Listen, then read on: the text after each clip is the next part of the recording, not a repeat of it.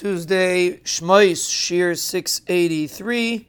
We are holding Perek Vav, Mishnah Dalit.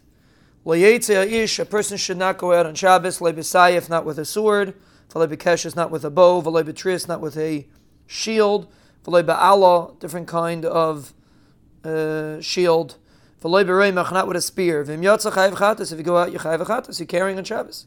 Rabbi Eliezer mer tachshiten ein loy. Rabbi Eliezer says, you're not chayav chatas, it's considered a tachshit. The Chum remain el lignai. Chum say it's not a tachshit, it's a bizayin. Shenemar, the chitesu charvaisam leitim v'chanisei sein l'mazmeris. The pasuk says that the goyim are going to get rid of their weapons and make them into different kinds of tools. They won't use them anymore. They won't have milchama anymore, so therefore it's considered a bizayin. So according to the chachamim, it's considered a ganai, and therefore it can't be a tachshit.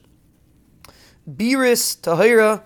Biris is a kind of bracelet that goes on the leg to hold up the begadim. It's considered tahir because it's not a tachshit. The yotzim b'Shabbos, let it go out with it on Shabbos.